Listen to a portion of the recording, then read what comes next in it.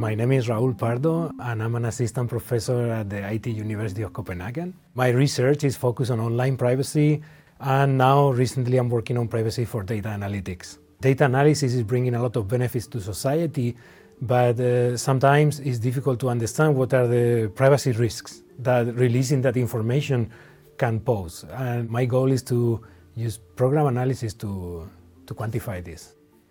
In 2003, researchers managed to sequence the human DNA, and this produced an enormous amount of information.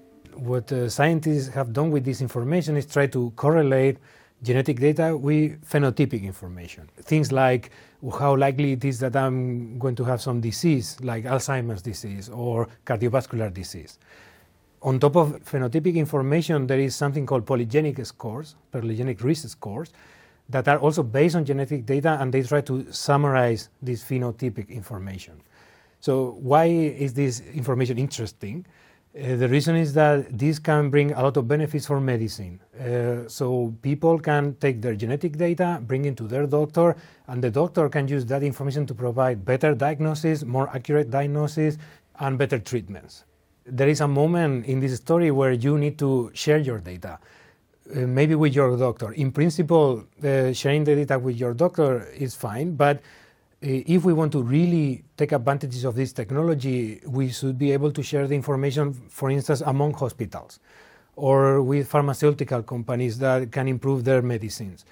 But then we are at the risk of the privacy of the individual, because you can share the information with your doctor, you trust your doctor, but how can we trust another company, a third party, that, yes, they have, their aim is to bring some benefit to us in medicine, but they can also misuse this information.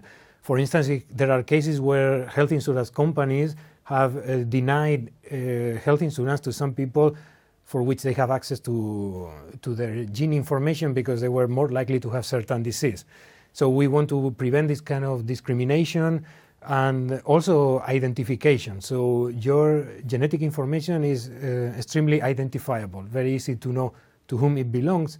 And if this sharing of information is done in a careless manner, is problematic because it will bring more problems than benefits. So the way I would like to help is by giving doctors or data analysts and anyone that computes some statistics, give them tools to quantify privacy risk automatically. So to understand what would be the risk of releasing a piece of information or some phenotype or some polygenic risk score, what is the risk of releasing this information for the patients?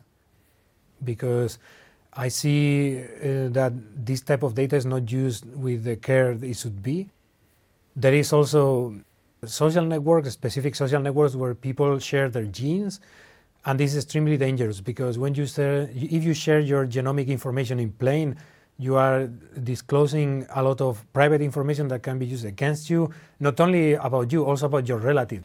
So what I hope is that with this type of work, we help people understand the risks. And when people understand the risks, we hope that there can be methods in place to prevent any misuse or misrelease of information.